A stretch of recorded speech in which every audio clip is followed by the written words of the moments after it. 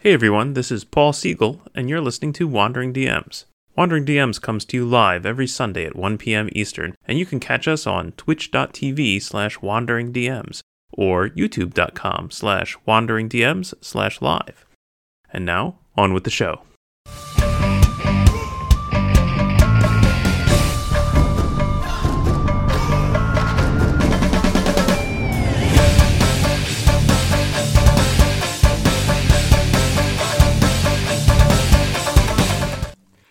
Hi everyone, welcome to Wandering DMs. I'm Paul. And I'm Dan, and on this episode of Wandering DMs, we're going to be talking about, it's been 50 years since Gygax and Perrin's Chainmail Miniatures game was first published. So we thought we ought to take an opportunity of that. You know, I still look at this every single day practically for my D&D gaming and my miniature war gaming. And I guess of course I do. And sometimes I overlook the fact that that's not super common anymore. Yeah. So we figured we'd take the opportunity to celebrate Chainmail, which is kind of the root of our fantasy hobby game, and talk about what parts of it do we still look at today, or what parts should we have abandoned a long time ago. And we might have possibly different opinions about that. So Dan, have you ever just sat down and played a straight game of Chainmail? That's among the best questions that anybody could possibly ask, Paul. And the answer is absolutely not. Why is that? I've never played a straight game of Chainmail. Okay, so I'm interested in the fantasy stuff. Yeah. Right? Yeah. I'm interested in D&D. I'm interested in wizards and dragons and giants and stuff like that. Mm-hmm. And Chainmail doesn't handle that in conjunction with mass combat. And that's actually a point of confusion that we could get into more later on. But so obviously Chainmail, which was published either March or April of 1971, I see a couple different months exactly, has three dominant parts. Number one, it's got the big mass combat, how do you deal with medieval armies section. Doesn't have any dragons or wizards or stuff like that. Right. And then you have the man-to-man combat section, where you can have individual figures battling with a slightly different rule set. And then right at the back, there's this appendix called the Fantasy Supplement. And that's where the wizards and the dragons and the hobbits and the dwarves and the elves are. But that's only at man-to-man scale. So if I want to have a fight with, a single fighter versus a single ogre, I might as well use D&D for that. Mm-hmm. And if I want to have an army combat between a bunch of elves and a bunch of ghouls, Chainmail doesn't handle that, actually. You got to use a different rule set. So I look at it a lot for the DNA of bits and pieces that came into our 1-to-1 scale D&D game. And I look at it a lot for stuff that went into later mass combat games like Swords and Spells or Battle System or even Warhammer. But if I want to run armies with fantasy units, Chainmail actually doesn't handle that. So I wind up, looking at it as a source, but using some other rule set for that. Now, I know at GaryCon these days, somebody usually runs a big Chainmail game, right? Like, I think that's a thing that I would expect to see at GaryCon. So are they just playing, do you think they're just playing, like, straight up medieval warfare? I think, okay, so, and I think that if I recall correctly, the big Chainmail table is run by Paul Stormberg, I think. Okay. On an annual basis, if I'm not incorrect by that. And Paul does, wonderful historical work, and he recently made a big video about the history of Chainmail. It's on YouTube that I would recommend to people if you don't know what it is. If you do know what it is, then you probably already know what's in there. And my understanding is that Paul disagrees, actually, with the observation that I just made. There's a lot of people that kind of hand wave the whole scale issue. Mm-hmm. And I've seen people say, I just don't care. I don't care what the reputed scale is. I'm going to throw ogres and wizards and heroes into my Chainmail game. And I think Paul plays kind of fast and loose on that issue. So I think he actually Interesting. He actually does throw heroes and wizards and priests and ogres into those games. Okay. And kind of overlooks the weird scaling issues that you get as a result. Interesting. I did not man to come right out of the box and just slam Mr. Stormberg. That was not the intent. I feel like we should get him on the show, and we should have a little debate here. That's a good question. And I've had, part of the things on the scaling issue that people do get confused is that chainmail is mostly mass scale, and then the fantasy stuff is all at 1-to-1 scale. Gygax was very, very consistent on that issue over the years. And there's a lot of things that Gygax was inconsistent about. He was very consistent about the fantasy scale there was 1-to-1. And he said that in original D&D, and he said it in Swords and Spells, and he said it in an interview in 2005. I do know that some people actually point to Gary having been at one of those Gen Con chainmail games, and their main piece of evidence for the opposite is that he didn't dispute that the scale was at mass scale when someone else ran it. And I've seen people hang their hat on that argument, and for me, that's fairly weak evidence. Gary was a charismatic guy, right? We know that he liked to walk into a room and brighten it and make people feel good about themselves. And I really feel like Gary's charisma was much higher than for him to walk up on a table and shit all over somebody's chainmail miniatures game and say, "You're doing it all wrong. This sucks. Get out of here, kids." I think we all know that Gary wouldn't do that. He saved that for his writing.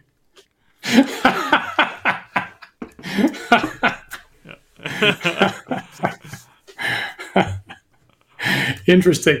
I didn't know. It's interesting that you've got. That's interesting that that is one of the scaling issues. One of the main things that I think about with chainmail, and so I think about that very, very carefully. And there's a lot of other people that like to wave their hands and say, we just didn't care about it and we had fun with it, so who cares? Mm-hmm. But when you do try to interface a D&D game with it, there's a big difference. And of course, the main difference is that if chainmail is at 1-to-20 scale, then it makes the difference of does your fourth level hero, are they attacking 4 men per round, or are they attacking 80 men per round? And that's a huge difference.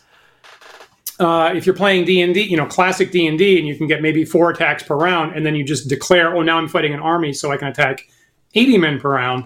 And Gygax was very consistent. He said, absolutely not. It is 4 men, the end. It's 4 men. It's not 80 men. Right. But there are other people that say, what? I love being able to attack 80 men.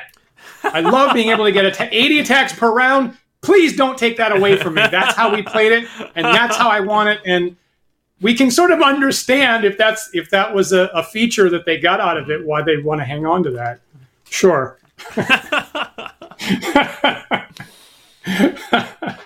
Fascinating.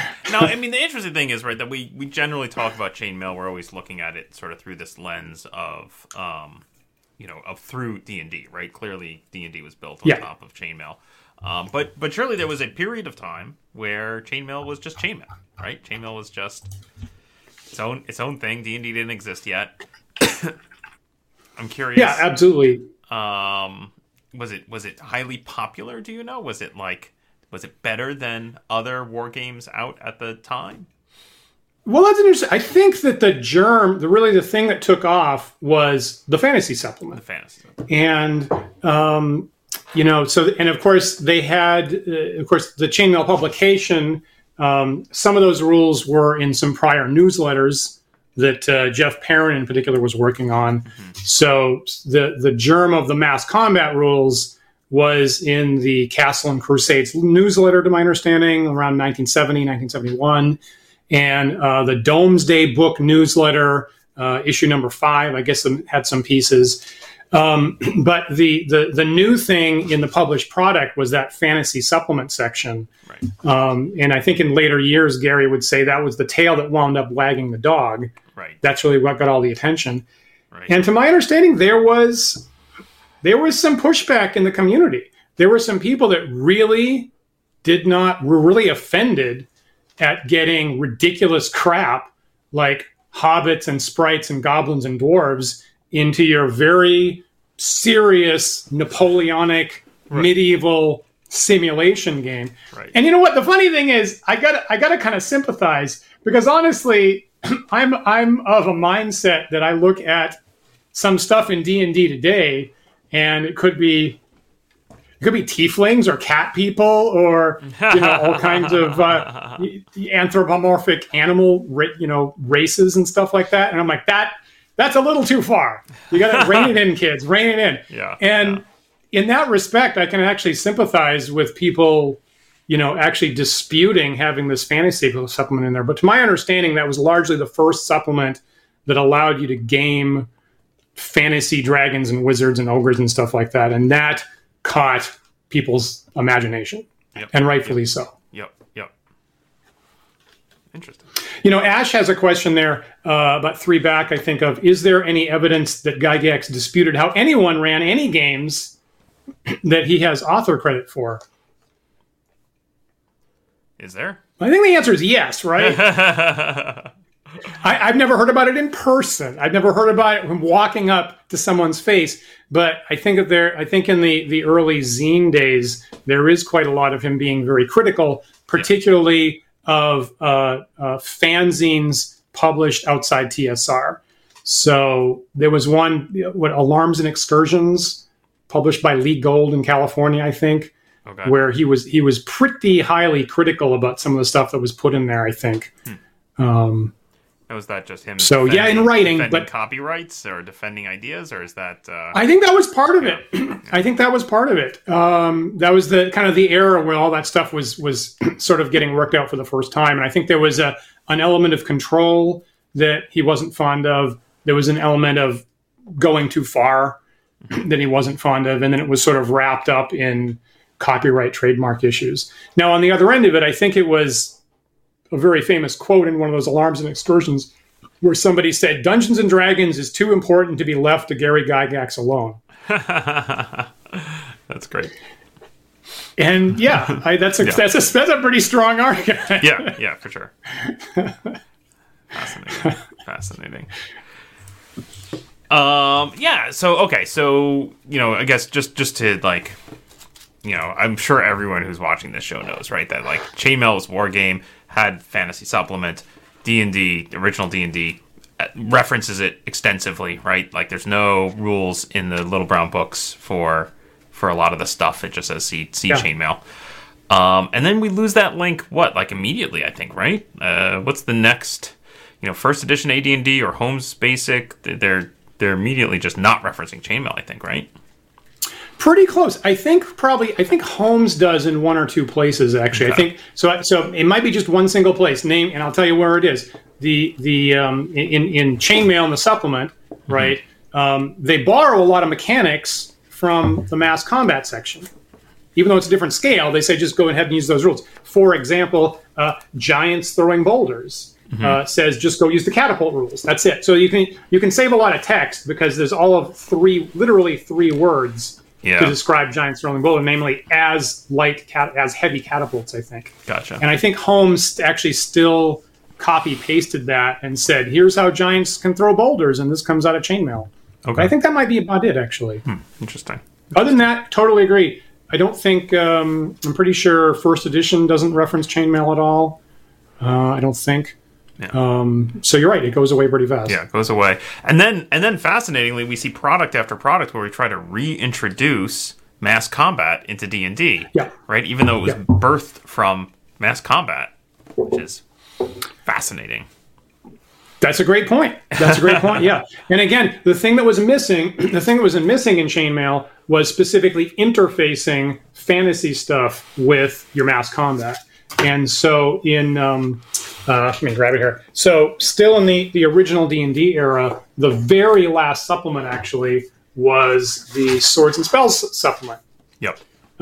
Which actually is right here, is allowing you to use fantasy units in an army situation. That was why what you just said, Paul, that's why this got published. It's entirely the modus operandi of this little book here.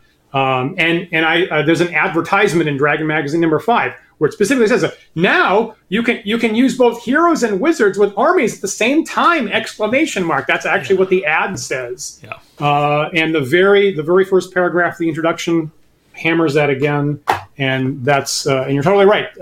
So the need to interface fantasy stuff with mass combat is really what spawned Swords and Spells and Battle System and a bunch of stuff that came out. And so with Swords and Spells, right? Because that's the most fascinating thing to me about Swords and Spells is it's still part of that line of original expansions to OD&D, which is in turn referencing Chainmail. So why do we need it? Is it just trying to solve that scale problem?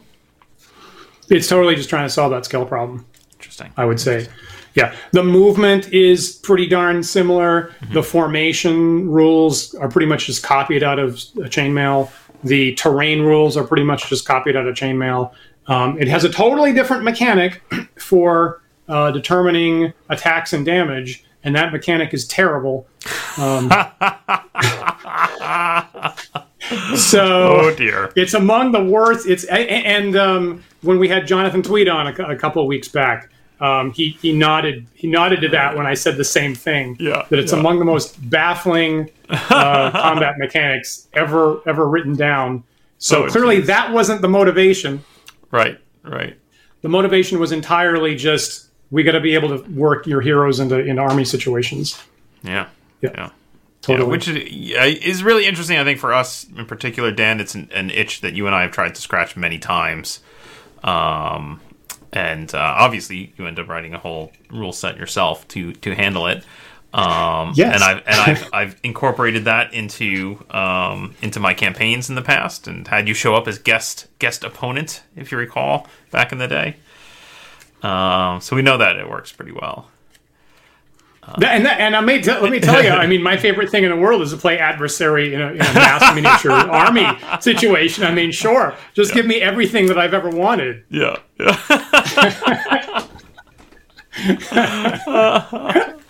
Yes, please. Oh dear. Yeah. Now, interestingly, so if you're watching this later in the YouTube archive, I hope that you'll take a look at the live chat, because we currently basically have the debate playing out in the live chat right now between exactly how that interface is. And I'll just throw out another complication on the scaling issues. The problem is, even though the fantasy supplement technically works at 1-to-1 scale, again, they just borrow the mechanics from the mass combat scales to do your attacks. So you can totally see why there's a lot of confusion between now we're at 1-to-1 scale, but go ahead and use the mass combat attack matrix for most of the stuff, but then go to this other matrix for other stuff, and it's possibly hard to interpret. Fascinating. Do we have any first-hand records of actual games being run back in the day which incorporated mass combat through one of these systems? Is this a thing that Gygax featured in his own games? That's a great question, and it's the opportunity is obviously built very much into original D&D and still through first edition. The opportunity to get a high-level character, build a castle, found a barony, hire an army, fight other baronies. That's kind of the whole end game of the whole project. Right. And sometimes I personally feel like that it didn't quite pay off on that, actually. I haven't heard a lot of case studies of that back in the day, and I've seen a quote from Gygax that said, "Nah, my players weren't really interested in that." Right. That stopped happening. The anecdote I'm always reminded of is the first Brownstein game. Run by I'm going to say his last name wrong now because you corrected me on it last time. David Wesley. I think that's my understanding is that's correct. Okay. Dave, feel free to correct us again if you didn't get that right. As we continue to mangle your name through self-doubt. Sorry. So the anecdote goes, right, that the game was going to be a war game, right, and he had all the miniatures all set up and ready to go. And I've heard this from Dave himself, so I'm fairly certain this is a true story. And we're going to do this little role play thing up front to set the stage where you get to play these characters who are important to the setup of the big fight that's going to happen, and the big fight never happened, and all the miniatures just stayed on the shelf because everybody was just so digging on that. And so I could see that. I could imagine. This is pure conjecture, but I could imagine a lot of effort being put into writing these rules, like was it Spells and Swords or Battle Swords and Spells? Yeah, Swords and Spells. Thank you. To try and set up the situation where you could adjudicate this stuff, and then the players just like sidestepping it, just being like, "Nah, we're gonna do this other thing. I wanna, nah, that's fine. Those armies can fight. We're gonna go over here." It's really legitimate. It's really, it's a really legitimate point, and I mean, clearly that is something. I mean, we can point to some stuff that's been consistent in D&D all the way through 5th edition. That is clearly part of the game that has become vestigial and not really a core part of the promise of like a particular class or anything like that. And 5th edition might have, castles or something like that, but it's not really a promise that that's what you're going to be doing at high level. And maybe that was an oversight at the time of how strong, how addictive you're playing one character idea would be. They were still thinking about wargaming. They were still doing that a lot. You still had a charisma table that said you can have up to 12 followers. And, having the game shift, right? Having the game shift from I'm running one person to I'm adjudicating a bureaucracy. Yeah. Not everybody's going to want to make that shift. Maybe very few people do.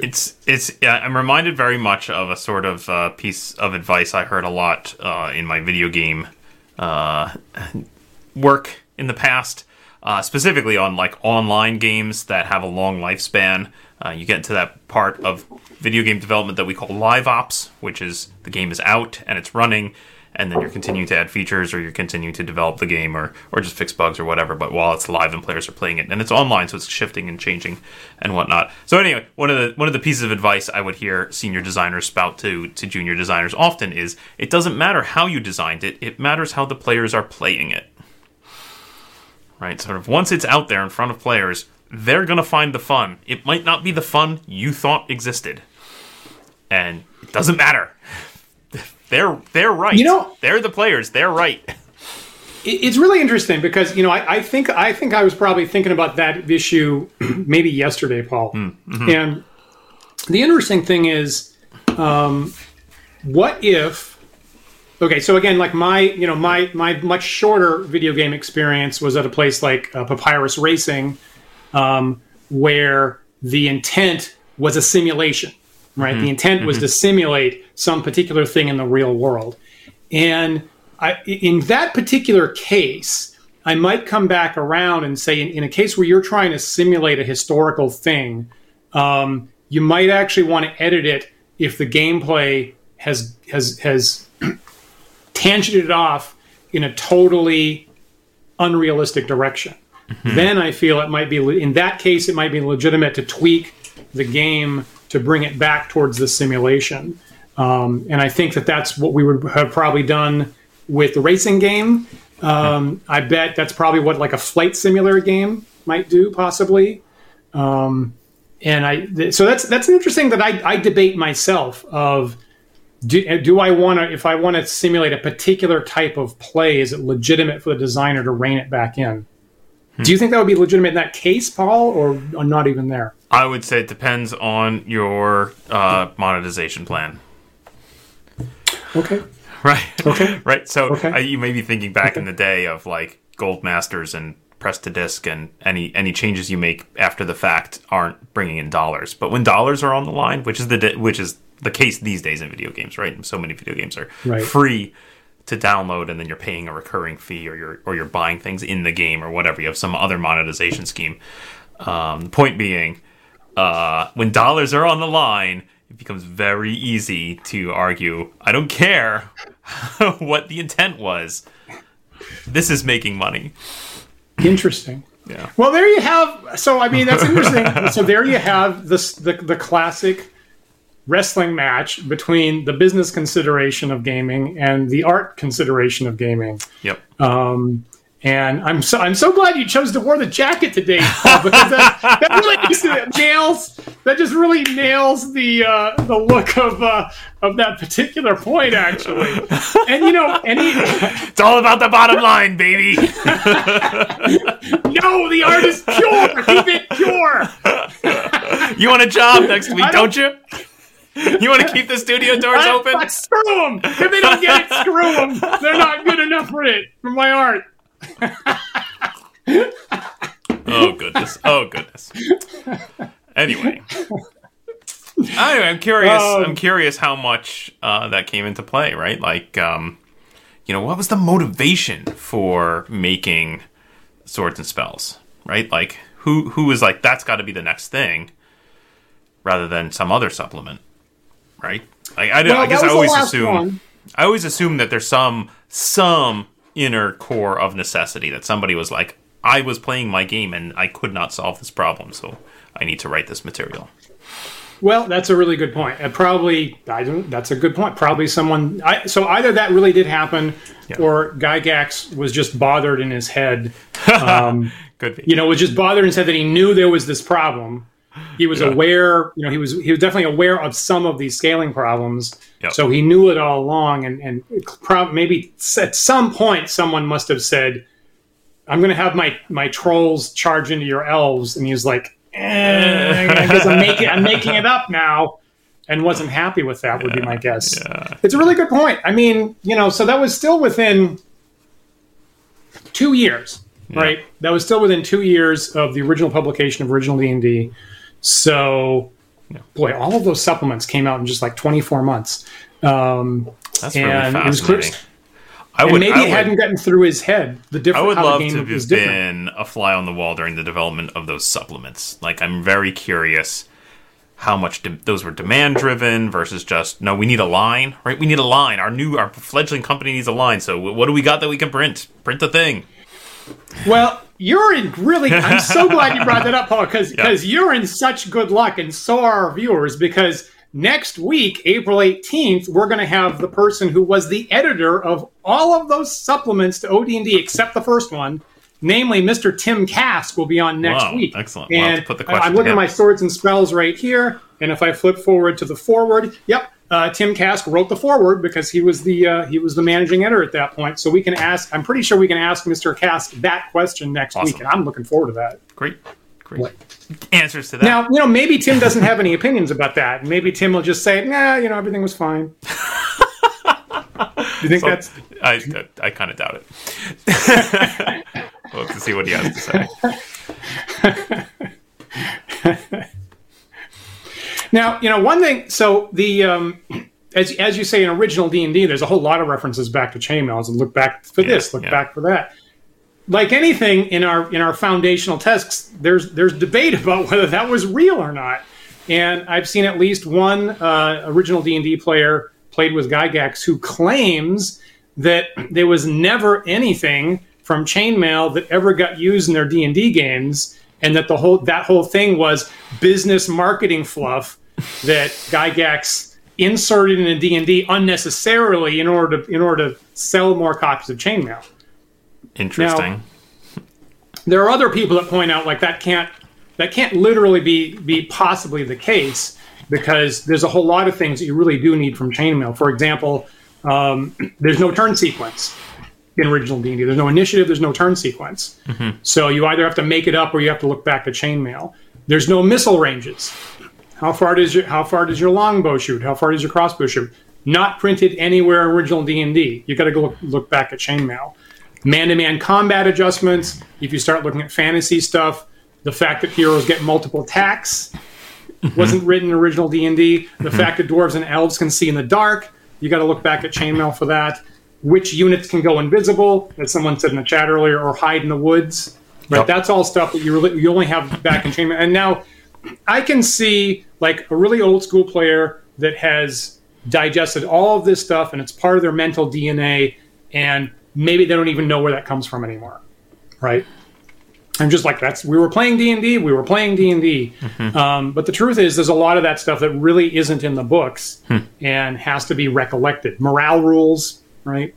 Points back to there for that. So I think like when I first got chainmail myself, the main thing was figure out what the missile ranges were,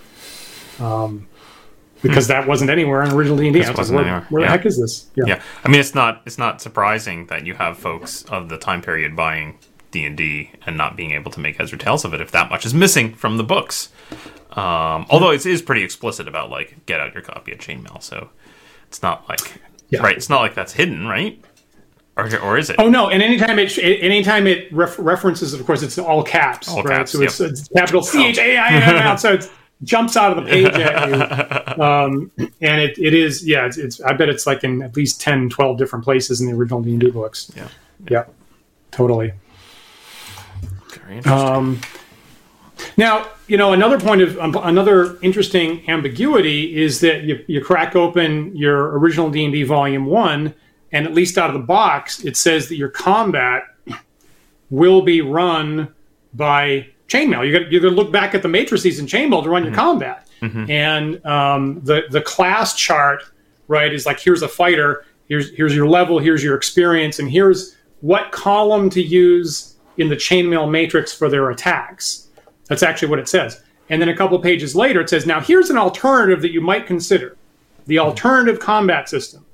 You might use what's called a 20-sided die if you have one of those crazy things. And you might look at this different matrix where the attack rolls are gauged against a 20-sided die, if you want to do that.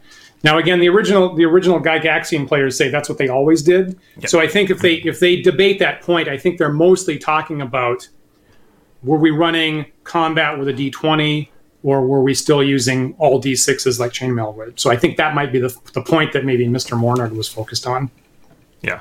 I mean, I can see the argument that, like, I'm sure that Gygax and everyone involved in developing D&D in those time period had the D20. And so, of course, they were, like, very happy with using it. And I'm sure someone at some point went, like, wait a minute, a lot of our players aren't going to have the D20, right? So we need to make sure there's a method in there for them to play without it. But then I bet that's a good point. For whatever reason, then I would almost want to flip it. Then, like, why would you not start with the D20? It's like, here's the default system for combat, and you don't have a D20, you could go use chainmail instead. In retrospect, that seems like, they should have just yanked out the chainmail combat matrix reference. That, according to everybody, that didn't really get used. The book says you got to have a 20-sided die on the second page in order to run D&D. Okay. So, why not run with that? Yeah. But it's interesting. Again, I mean, that highlights the fact that the other interesting thing about chainmail is it's all D6 based, right? Everything in the entire chainmail system is all D6, and then you made this transition to D&D where you started to use polyhedral dice. So that itself might have been one of the largest shifts from chainmail, man-to-man fantasy type stuff to D&D. Seems like a good idea. Seems like a solid idea that had legs to use polyhedral dice. That seemed to work pretty well, I guess. Yeah. Certainly. Plenty of companies alive today because of that choice. So I'm told. Yeah. So I'm told. So what else? So you're continuing to consult your copy of chainmail when running the game, like when running OD&D. You have your chainmail handy. Well, okay. Now you're the one that gave me a bound copy. Yes. Of the original D&D books in one volume, which again is one of the best gifts I ever got. And you also made one for Mr. Tim Kask, actually, so we can ask whether that was useful for him as well. And you were wise enough in this bound volume to put chainmail in it as the first part of the sequence. Now this is interesting, though. I think if we compare with Tim, that I can't remember if his copy has chainmail in it or not, because his copy certainly has all the supplements, and I think your copy does not. Right. And correct. You put Greyhawk in here and not the other ones. Yeah. A lot of those choices were made just for personal taste and for how big is the book going to be and how fat is it going to be and how many pages do I need to slam into it. Trying to remember whether or not Tim's copy has chainmail in it or not. Can't remember. I think in the past you told me it doesn't. Yeah, I think maybe it doesn't. I think it might not. Yeah. I think that might have been too much. Can't remember. But for me, I really wanted that. Yeah, you really wanted it. Yeah. Yeah, I really wanted it for initiative, missile combat, man-to-man modifiers, that fantasy reference table that John Miller just mentioned in the chat a minute or two ago. There's a lot of kind of buried gems there about how the fantasy types work and how man-to-man combat works that you would overlook. And it's one of those things whereby, when they bifurcated systems in the 80s between basic D&D and advanced D&D, that's where a lot of the differences came from, is... Gygax writing AD&D still had these memories of all the stuff back in Chainmail that he didn't bother to copy into OD&D, whereas the basic line just copied stuff from OD&D. And so the places where stuff was in Chainmail but not OD&D, that stuff tended to still be in the advanced line and tended to be absent from the basic line, such as fighters getting, 8th level fighter getting 8 attacks. Big difference in those two lines. Dragons being able to see invisible stuff. Same difference, actually. Interesting. Yeah. So it's funny how there's many cases of that I've witnessed of Gygax having this kind of common game understanding in his head, all the way from Chainmail through original through first edition, and not being super laser sharp about writing down every single one of those rules in each edition, even though mentally he thought it was all the same game. Fascinating. I wonder, like, for the modern old school DM, how important do you think, if somebody's sitting down to play, I'm going to run OD&D, or I'm going to run OED, or I'm going to run Swords and Wizardry, or whatever, I'm going to run some flavor of original D&D. How important is them to have access to Chainmail and be consulting it like that, versus rather the other way I would think of doing it is to just pull forward, right? To look forward and say, I'm going to look at AD&D, or I'm going to look at Basic, and I'm going to pull stuff from that back into my OD&D game. I can't believe anybody be so crass as that. Are you kidding me? What? No, I mean, Philistines! Philistines, how dare you? Obviously... That's what most people are going to be doing, right? That's I understand that I'm an outlier who. So that's my question. As the person Gygax points to and calls a huge nerd on Twitter, right? So I understand that I'm doing this a little bit more in depth than a lot of people, and of course, people should have their own understanding and should really not be doing much book lookups while they're running the game, right? I mean, honestly, that's something I'm doing during design work. In prep for a game. No, I don't literally crack Chainmail open when I'm actually running OD&D. I don't want to crack any book open while I'm actually running the game. Right. It's interesting. I don't know. I've never really dived really deep into the Chainmail rules, to be honest, because I never sat down and was like, I'm going to play these as is, because there's plenty of other fantasy or medieval war games that I think are probably better. And then in terms of like it affecting my D&D game, I'm more likely to do the inverse of what I just said, of like look forward and say like, well, really, and this is just maybe just our personal preference here, Dan, because for a long time I was playing BX and then reaching back into OD&D where there was stuff that I wanted, and you were running OD&D and possibly reaching forward, or maybe not. Maybe you were trying to reinterpret from as original source as possible. But I remember there was a period of time there where we're both running our own campaigns and talking to each other a lot, and that's a good idea, and slowly our games were starting to converge into this system that is I don't know what.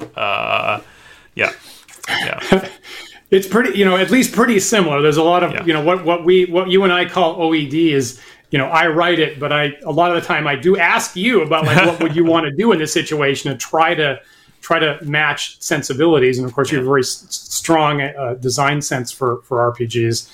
And look, my first gaming was in BASIC, right? Yeah. So Holmes BASIC, and then is what I had, and then I ran for many years. I ran with the Moldvay BX system, and it's a great system. And anytime I crack open BX, right, I'm always really impressed over and over again by the really sharp design sensibility that Tom Moldvay had there, with just one or two, unfortunately, large missteps, I feel.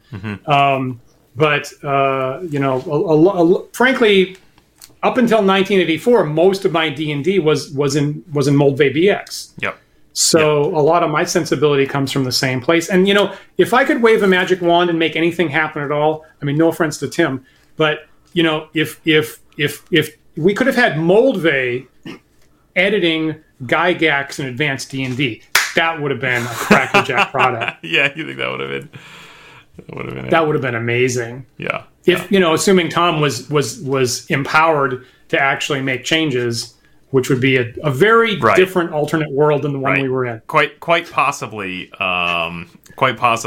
was able to do with Basic what he was able to do because the Eye of Sauron was not upon him. Right. Exactly. But let me get back to the question I was trying to drive at, which is specifically this: as the person at the table who then has taken the more academic approach of like really digging into chainmail and trying to incorporate the rules forward, are there any gems in there? Are there anything in there where you're like, if you're pulling from AD&D or BX, you're missing this?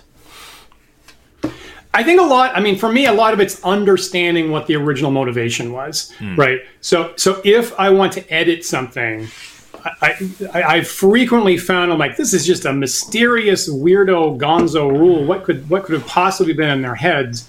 And if I look at it one edition prior, suddenly that mystery gets cleared up.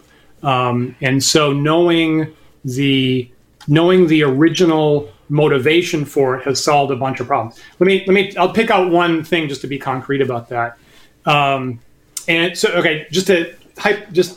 Parenthetical. John's asking, what is my main gripe with BX? It's races class. But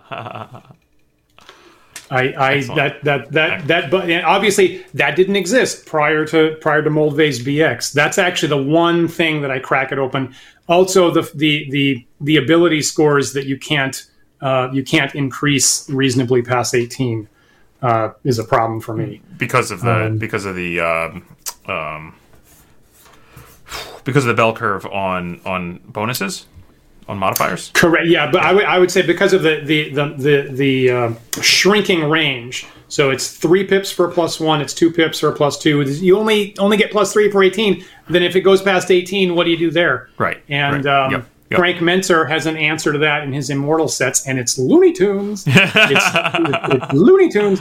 So if Tom had a fixed range, like they do in 5th edition, right? Fixed range, then you can expand it smoothly to higher numbers, and everything works out right. That's basically it. That's pretty much basically it. Just those two things. Okay, they're kind of big things. I thought we were going to talk about turn sequence stuff. That's always the thing I think that grabs my eye in terms of stuff that looks like it came out of Chainmail or OD&D and migrated all the way into BX is that weird turn sequence. Well, that's a good point, right? And so the fact that OD&D didn't say anything at all about turn sequence made this kind of hazy gap. And so as we know, the initiative and the turn sequence changed a lot over the years. Changed a lot between BX and 1st edition, 3rd edition, 5th edition. It's very different, and they didn't quite nail that in original D&D. And so you're right, the war game style sequence. I mean, maybe you want to pull up that page. I don't know if that's useful. Yeah. So that's that was at page 9. If Paul's looking at a whole lot of text, I sent him a bunch of images there. That's all text. Is that the one? So it's not that. No, it's not that. It's going to be an all-text page that has... There it is. Yeah, there you go. So here's the turn sequence out of Chainmail for mass combat. There's no revision to this in any other edition. It's not revised in the man-to-man rules, the fantasy rules. There's nothing in OD&D.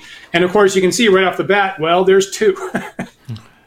Right off the bat, there's not one turn sequence. There's actually 2, right? Yep. At the top of the page, there's the move counter move system, and at the bottom of the page, there's the simultaneous movement system. And the basic difference is the one on the bottom, you got to write down your orders on paper first. Right. This seems like the sort of thing that, like, probably folks who were in the scene at the time debated hotly. I feel like probably there were two camps about how the right way to run your turn sequence in any war game was. And I feel like this is probably a nod to, like, okay, well, it's not that important to this game. Like, use whichever one you like. That's fine. Well, I'm glad to report that debate has been finally settled. Has it? And if you ask about this on modern war game or OD&D boards, everyone it's still a huge point of contention. Yeah. It's still a huge point of contention about written orders or not. Yep. And maybe our viewers want to chime in about which one they prefer. But your point, Paul, of course, was looking at this, is that this sequence of steps 1, 2, 3, 4, 5, 6, 7 is very similar to the sequence of steps that you see in Tom Moldvade's BX game. Yeah. Not exactly the same. And of course, the main difference is that in chainmail rules, every phase happens for both players. So player A and B does step 1. Player A and B does step 2. Right. Whereas in Moldvade's BX, it's player A does step 1 and 2 and 3 and 4 and 5, and then player B does those. Or like a team, I guess I should say team A does those. Yeah, and I was going to B say, does it's team-based, right? Yeah. Right, yeah. Right. So, and is that something you actually you follow through, or I think you expressed some surprise? I feel like was recently? it just last week were we talking about this, or maybe it was in the post-show chat and Discord, but I feel like it came up about, like, who actually uses this, and then there was even debate then. Amongst our patrons about whether or not that was a good way to run combat or not. And I think we're having the debate happen again. I think I'm seeing the debate. Yeah. So we just restarted it all over again. It. Sorry, everyone. I'm going to pull up. Pardon me, I'm going to pull up my Moldvay here, and I'm going to. Okay, so every time this happens, at some point, we were all going to be on the same page. Okay, it says the side that wins the initiative acts first and does 1, 2, 3, 4, 5. And then C, the side with the next highest initiative, does 1, 2, 3, 4, 5. Right. Mm-hmm. So each side, each team is supposed to go through the 5 phases, which is basically the same order you see there in Chainmail. And it's funny because not even First Edition has that same thing. First Edition has a list of things you might want to do, but it doesn't try to chop them up into phases. So this is a point where Moldvay is actually a little bit more fiddly than even First Edition. So I guess maybe that I would also kind of critique that. Yeah, that's the one that jumps out as to me when I'm reading Moldvay, is like, what is this? What is this strange? How did this get in here? How did they not refine this one? Good point. Yeah. You know, there's a document called the Perrin Conventions. Early, D&D, we all agree it has some ambiguity about how the turn sequence and how the combat's supposed to run. So Jeff Perrin, the co-author of Chainmail, and in fact the guy who, according to the reports, has really started the kernel of the system, wrote a document clarifying the D&D system under the Perrin Conventions, and I read that a couple of years ago, and it is way more complicated than any D&D I've ever seen run. It's like I don't know, 20 phase on 2 pages or something like that. Oh dear. And so his sensibility, right, was definitely the wargamey type stuff like this. Yeah. So when the first time I ever heard the Perrin Conventions, I thought, great, we're going to clear up the D&D combat system, and now we're all going to have a nice clean system. And it's like way more complicated than anything I would ever want to try to run. Oh dear. Maybe if you're a RuneQuest fan or something like that, you want to look at the Perrin Conventions.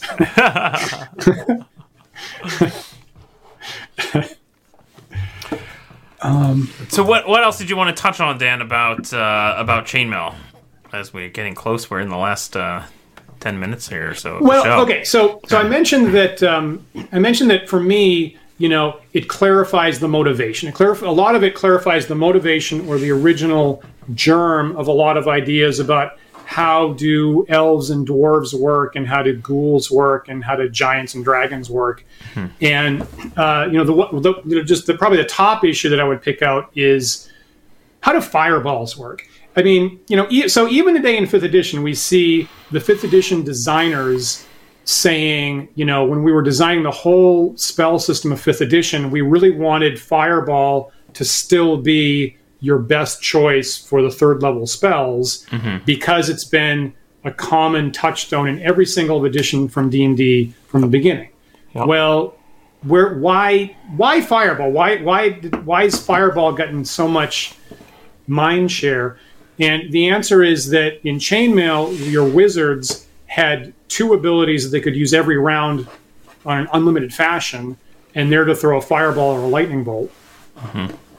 Everything else they were limited with, but fireballs and lightning bolts they could throw every round without limit. How did it work? Use the catapult rules. Right. Or but isn't the lightning bolt like the cannon rules? Exactly. Yeah. Right. So the fireball just says use the catapult rules, and the lightning bolt just says use the cannon rules, which of course shoots in a straight line and knocks a whole bunch of people over. Yep. And a lot of people say fireball's overbalanced, right? Fireball's too powerful. Well, the thing that balances, and fireball can kill a whole bunch of people, right? It's got a big radius, actually in Chainmail, automatic death. There's no damage, there's no save, just plop it down. Anybody under the circle, they're just dead. Just take them off the board, end the story. So what's the balancing factor? And the balancing factor is on the table, right? Not theater of the mind, on the table with the miniatures, the player had to verbally call the distance without measuring it. Yep. And so the balancing factor was entirely how skilled was the player at estimating the distance. And if you misestimated it, and presumably at a longer range, harder to estimate, then you just miss, and you wouldn't hit your target at all. And that same exact language is still copied forward into original D&D and first edition and second edition. It still says, technically, it still says all the way up into second edition, the caster has to call the distance. Unlike any other spell. And that kind of frankly doesn't make sense when you're running Theater of the Mind without miniatures, right. But it does make sense in Chainmail. So to me, I look back and go, oh, that was the balancing factor. There was supposed to be a balancing factor in it. What can I do to recreate that? And honestly, Paul, I've bungled that in the past. And you know that I have a rule that I've used for a number of years in D&D, and I need to modify that. Because in retrospect, that was not actually a great adjustment. You're talking about the randomly adding a die roll there to fudge the landing point. And what I realized was that die roll is what happens for catapults at long range. And so that might be something that's halfway reasonable at very, very long distance. But up close, I should have been doing something different. The problem is, in Chainmail, catapults can't shoot at short range. Right. So the rules only handle stuff at long distance, and it overlooks the short range. Interesting. And me finally noticing that in Chainmail is going to allow me to come up with I think a better house rule for that. Wouldn't that be fascinating if there was a minimum range of some spells? Are there any? I feel like I don't know. Minimum, like a minimum range? I don't think so. Probably not. Yeah. Probably not. Probably not. Good point. Only in terms of like you don't want to be caught in your own fireball, right? Like exactly. Precisely. Yeah. Precisely. Good point. Good point. Yep. Very interesting. So that's one of those shifts, right? Original rule for catapults made sense at long range. You shift and say it can be any range, and all of a sudden you have a little bit of a gap of handling that, which I have only actually noticed myself fairly recently. Oops. I think it would be a disservice if we didn't talk a little bit in this show, Dan, about Book of War. I know probably our viewers know all about it, but for those who don't, Dan wrote his own set of rules for mass combat that coincides with D&D, or that can mesh with D&D, called Book of War. Definitely recommend you check that out. Where are they going to find that, Dan? It's on oedgames.com. Look for it on oedgames.com, along with the Book of Spells product. Thank you for pointing that out, Paul. And and probably our viewers also know that my partner Isabel and I commonly do a show where we actually play Book of War live Saturday nights usually. So hopefully we'll have another show next Saturday for that. And we have a lot of fun with it. And the interesting thing is I've been seeing people discover that on social media and not even know about the show. And just yesterday, someone posted on Twitter, I just got Dan's Book of War product and played it for the first time. And we had an awful lot of fun, but I think that we mangled up a whole lot of rules. And my response was, well, every time we run it, we mangle up a whole bunch of rules too. So that's perfectly fine. Yeah. And we try to get better. grand tradition of screwing up the rules. And that's yeah, and I can certainly attest that it does synergize well with old school D&D. We've run multiple old school D&D campaigns where we've included it and used it to resolve large scale combats that the players get entangled in, and it works very well.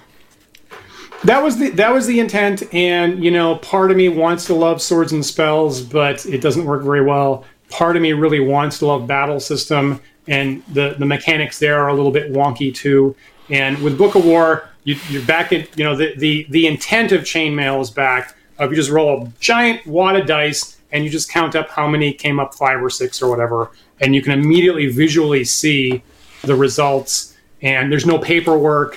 There's no record keeping like battle system or swords and spells needs. Is you get some kills, you take the figures off the table. That's basically it. So it finally, that was on my mind for 20 plus years, and it's finally scratched the itch. And I am very grateful for the really nice feedback that I get from a lot of people saying that likewise that it kind of scratched their itch. Now, I also got to point out love from the chat. Oh. Excellent. Thank you so much, John. That's awesome. That's amazing. It's kind of frightening. Excellent. I will say, now the next thing that people want to do is, since it's at 1 to 10 scale, generally, if you do want your hero or wizard to show up, they have to be 10th level. So the little bit of a remaining gap that a couple of different people have wanted to address is, well, what happens if I want like kind of a fast-paced game like this, but for like a 4th or 5th or 6th level character? And a couple of people have suggested a couple of things. You in particular, Paul, drafted a set of rules called Odd Encounters. I think that's how you pronounce it. Yeah, that's it was meant to be a play on OD&D. Because it's odd. Right. That was a very that set of rules, and I realized I never even posted it to my own blog with any fanfare or anything, because it was a very self-serving thing that I put together based on Book of War and then just D&D and whatever I could mishmash together. Specifically in the situation where the place I was working had a lot of people who were very interested in war games but just didn't have the time for it. And we had things where we would try after work gatherings where we maybe play Warhammer, and they just weren't flying. It was too complicated. It was too, it was difficult for newbies to get into, and it consumed too much time. And so we had a bunch of miniatures and terrain lying around, and we wanted some game where we could just kind of casually play. So I was specifically looking for a thing that we could set up in a corner of the office, and people could go and take their turns, like having a chessboard there where you're not really synchronously playing, where you could just be like, oh, whose turn is it? So and so's turn. Okay, go over and move your guys, and so you could play a war game like thing over the course of many days or many weeks, and kind of scratch that itch. So that's what it was built for, and it's just a little skirmish game. So I don't know how well it holds up. I don't know. It wasn't extensively play tested or anything like that, so but it scratches an itch, and I think it's a very good stab at that. I actually do have that on my blog, so if you go to my blog, Delta's D&D, you can look up Paul's Odd Encounters, and you know what, I have the whole core rules to Book of War on there as well. So if you just search my blog for Book of War, you're going to see the core rules, and you can see what it looks like and whether it would be something that you'd like to try. We just take some miniatures and some D6s, basically. Excellent. Yeah. Thanks for bringing up that, Paul, actually. Yeah. Yeah, I should probably post that to my blog since I never did. I don't know why I never posted about it. It was not a thing that I was really making for wide distribution. It was, I'll plan to put a link in the YouTube archive to this video, actually, but it is on my blog, Delta's D&D. Great. Under the title Odd Encounters, so I'll put a link there. Great. Yeah. Good stuff.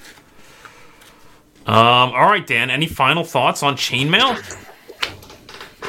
Well, I'm glad it got published. I'm glad they took the risk at the time of sticking some peanut butter in their chocolate to put the idea of fantasy elements like hobbits and dragons and trolls and ghouls and balrogs and ents and Nazgul as they had it in the first edition. I'll point out, is my last stab, and it really was the germ. That wasn't their initial instinct that was going to be the product that made them famous, but the idea of let's kind of break the mold and put some fantasy stuff in it was really what was the platform for our fantasy role playing in our D&D games. So I like to go and see what was on their mind in the earliest state, and for me that clears up some stuff. And I love having my copy of Chainmail available. Awesome. I would recommend it. Anybody watching this show, you are someone that likes or are interested in the history of D&D enough. You should go get Chainmail on DriveThruRPG. Yep. And see what it looks like.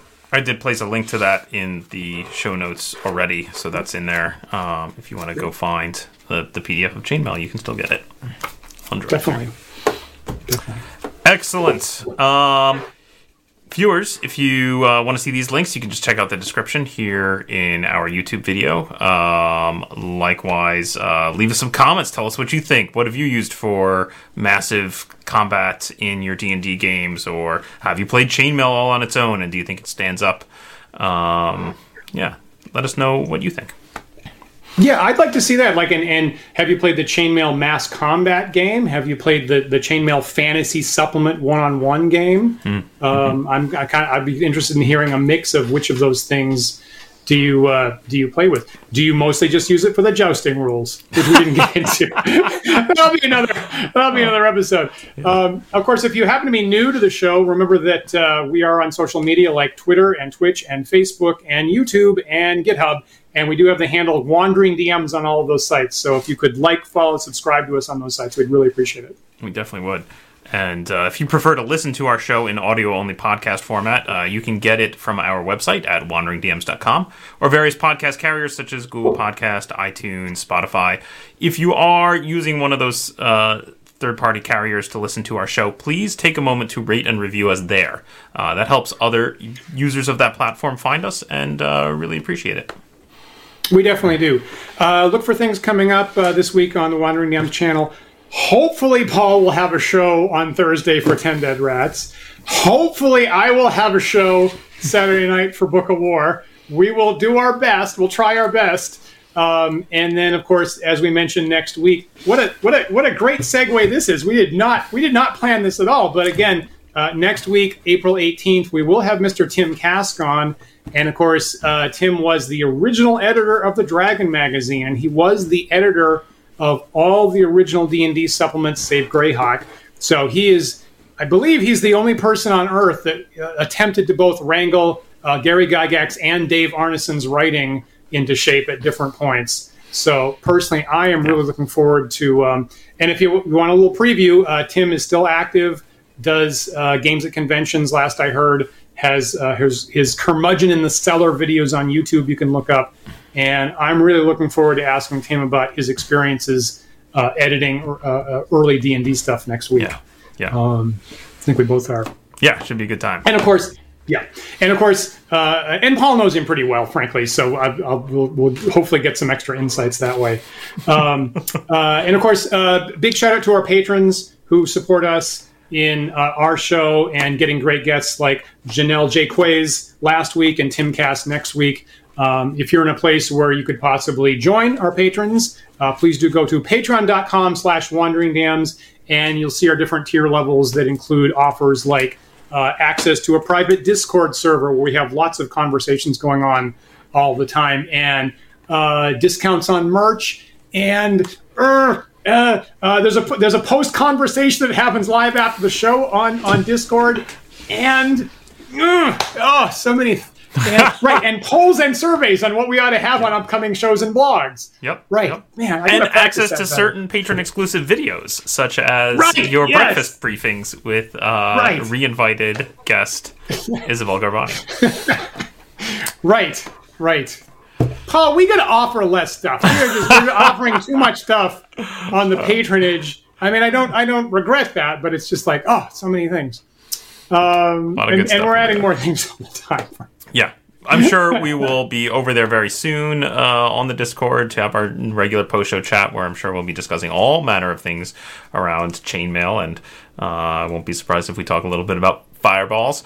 So come join us. Come join us after the show and have a little chat. It's really fun. It's really nice, actually. We're having more people in that conversation every week, and actually, it's becoming many of our favorite part of the week, actually. Yeah. So Paul and I will go and do that momentarily, and of course, don't forget that we are live every Sunday at 1 p.m. Eastern Time next week with Mr. Tim Kask. So we do hope that you'll come back and join us again next week for another thought-provoking discussion.